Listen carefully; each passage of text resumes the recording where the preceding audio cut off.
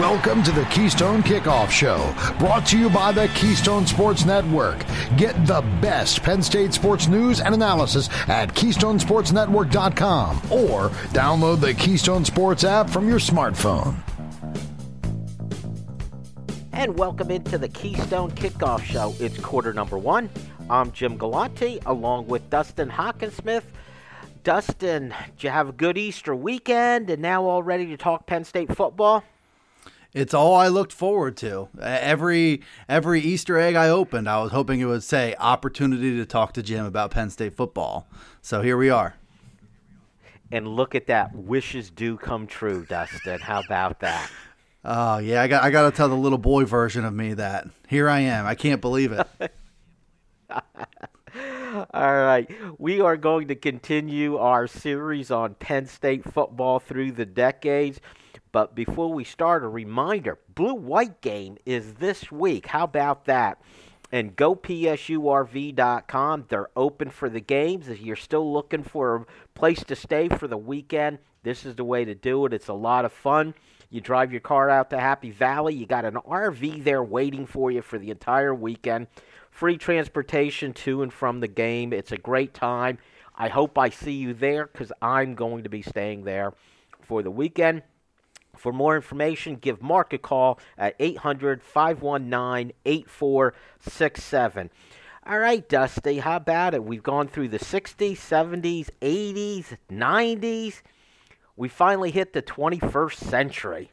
So what's your first impression going back and studying that first decade of the 2000s?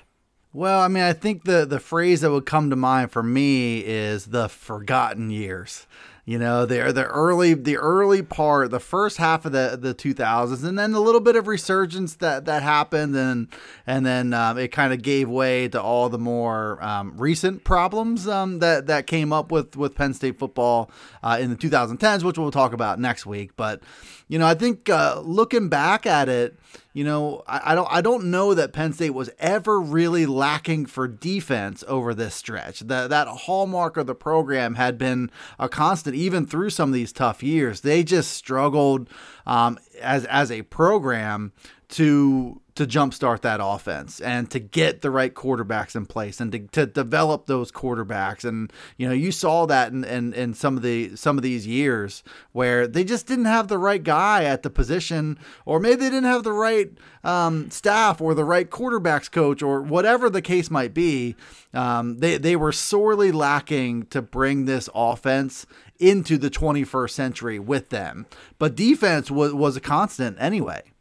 It always was. It's in the DNA at Penn State, or at least under Joe Paterno. And those forgotten years, we got used to calling those the dark years, Dusty, and they were very dark. I look at that decade as it is similar to some of the other decades in that there was the cycle, the lows and the highs. Only it seemed like those lows were so much lower in this decade, hence the dark years. The overall numbers, and you could see how things changed in that decade. Overall record of 77-46. Compare that to, you know, the 70s, 80s, and 90s where you had 96 wins, 89 wins, 97 wins. Now you're down to 77 wins for the decade. That gives you an indicator, and that was even with 3 top 10 teams.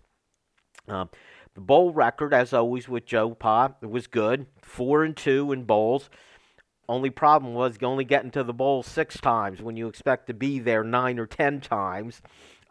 6 times top 25, and they still had 3 top 10 teams in that decade. So overall numbers were not terrible, but boy, there were some dark periods. Let's start right from the top. Those first 2 years, 2000 and 2001, 5-7, 5-6.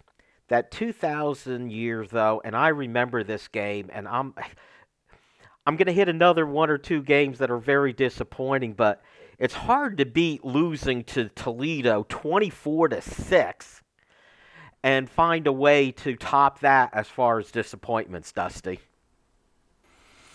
That was, talk about turning of the decade. What a sobering, cold glass of water to the face in week 2, which, that followed up.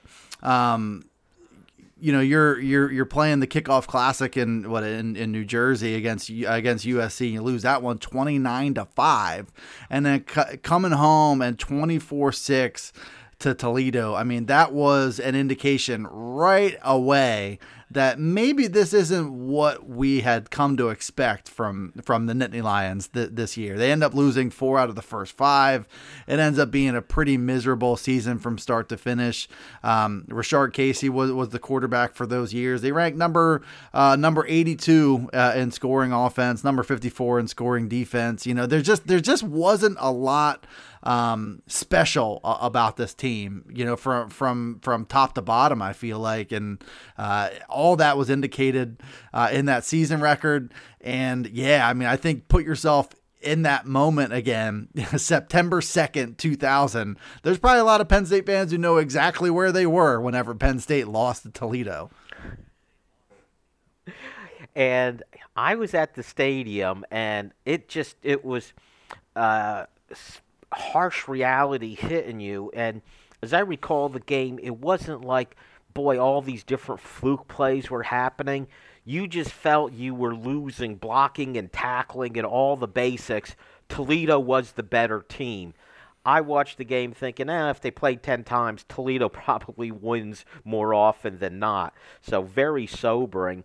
And you mentioned, previously losing to USC 29-5, 6 points against Toledo, and then later in the season getting shut out by Pitt.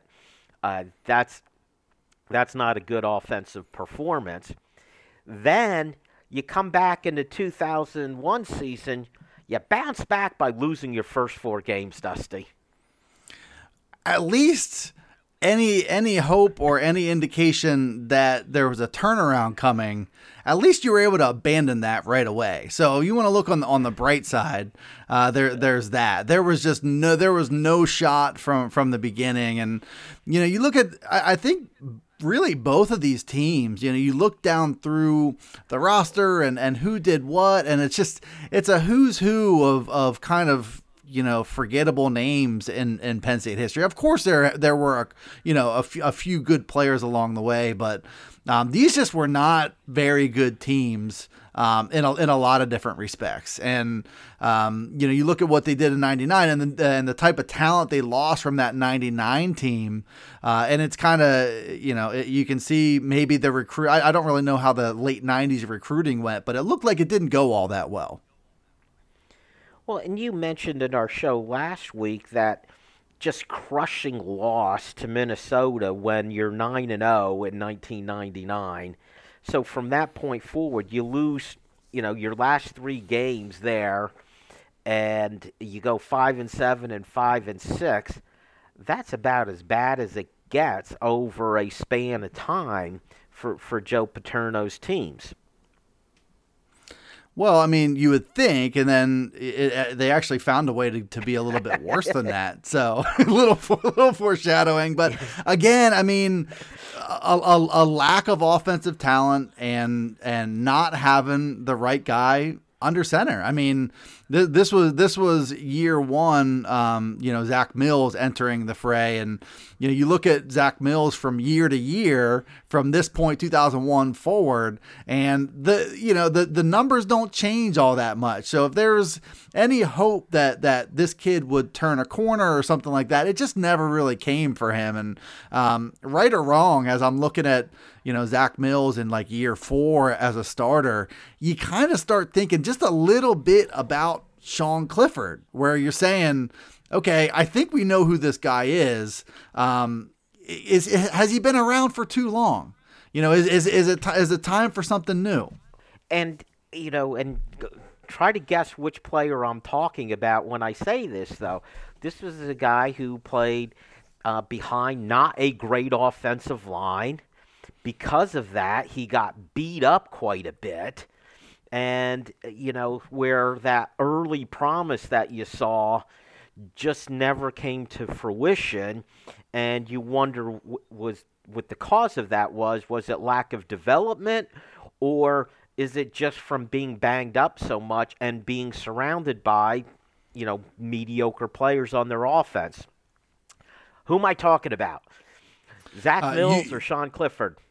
Yes, is the answer to that question. Yes. And I'll tell you, I think the other similarity between them is that, so in 2002, which we'll touch on that, there's a resurgence and there is support and they have that ground game. And Zach Mills, his numbers improve across the board because of that. And then that just kind of provides the reason to hold on for another couple years after that. And I think there's optimism that came from most recently, the way Sean Clifford started last season was another reason to say, okay, if he can just string that out over the course of a full season, then we might really have something. I think there have been that internal dialogue has existed for both of these quarterbacks. And, there's still a chance, Sean Clifford still has another season ahead of him and there's year 2 of the system and all that stuff. But, we might be looking at, obviously I think, Penn State having more success team wide over the Sean Clifford years makes these two, it's kind of apples and oranges. But when it comes to trying to figure out if this guy can be the guy who does it, I feel like it's a pretty similar internal dialogue. Also, got to mention in 2001, that was the expansion of the stadium. The second deck put in the south end zone, which blocked the view of Mount Nittany. So that created a bit of controversy for about an hour and a half, and I think everybody got over that reasonably quick. And then, as you teased, Dustin, and I want to hold off until our next segment to really dive in completely, but there was then the resurgence in 2002. Team goes 9-4, was very competitive. And I had forgotten this about that team, Dustin, until I looked back. Their 4 losses, twice in overtime, by 6 points to Ohio State and by 4 points to Auburn in the bowl game. They were in every game. They were, and I think the formula lended itself to being in every game, and it kind of shows you how fine that line can be between a big-time contender and just going to a pretty solid bowl game. And this is a team that went to a pretty solid bowl game in the end there. That's exactly it. Stay with us. When we get to quarter number 2, I want to dive deeper into that 2002 season. There was a star, actually a superstar, I'm going to call him, running back that season, and a very memorable game that he was a major part of. We'll dive into that in quarter number 2. Stick with us. Attention Penn State alumni. Trustees Ted Brown, Bill Oldsey, and Barbara Duran need your support. Your alumni trustees have fought to debunk the free report and to honor Joe and Sue Paterno. And they led the charge on an unprecedented tuition freeze, saving students and their families thousands. Independent leadership for a better Penn State. Re-elect trustees Ted Brown, Bill Oldsey, and Barbara Duran. Vote trustee ballot positions 238. Request your ballot at trustees.psu.edu. What defines the special spirit of Penn State? Why Penn State by author Greg Woodman looks to Happy Valley in the 1980s for answers. Featuring rare photos, original essays, and exclusive interviews with Coach Paterno. This beautiful 256-page full-color hardback edition explores the why behind We Are. It's chicken soup for the Nittany Lions soul and makes the perfect gift for any Penn Stater in your life, including you. Order today at whypennstate.com.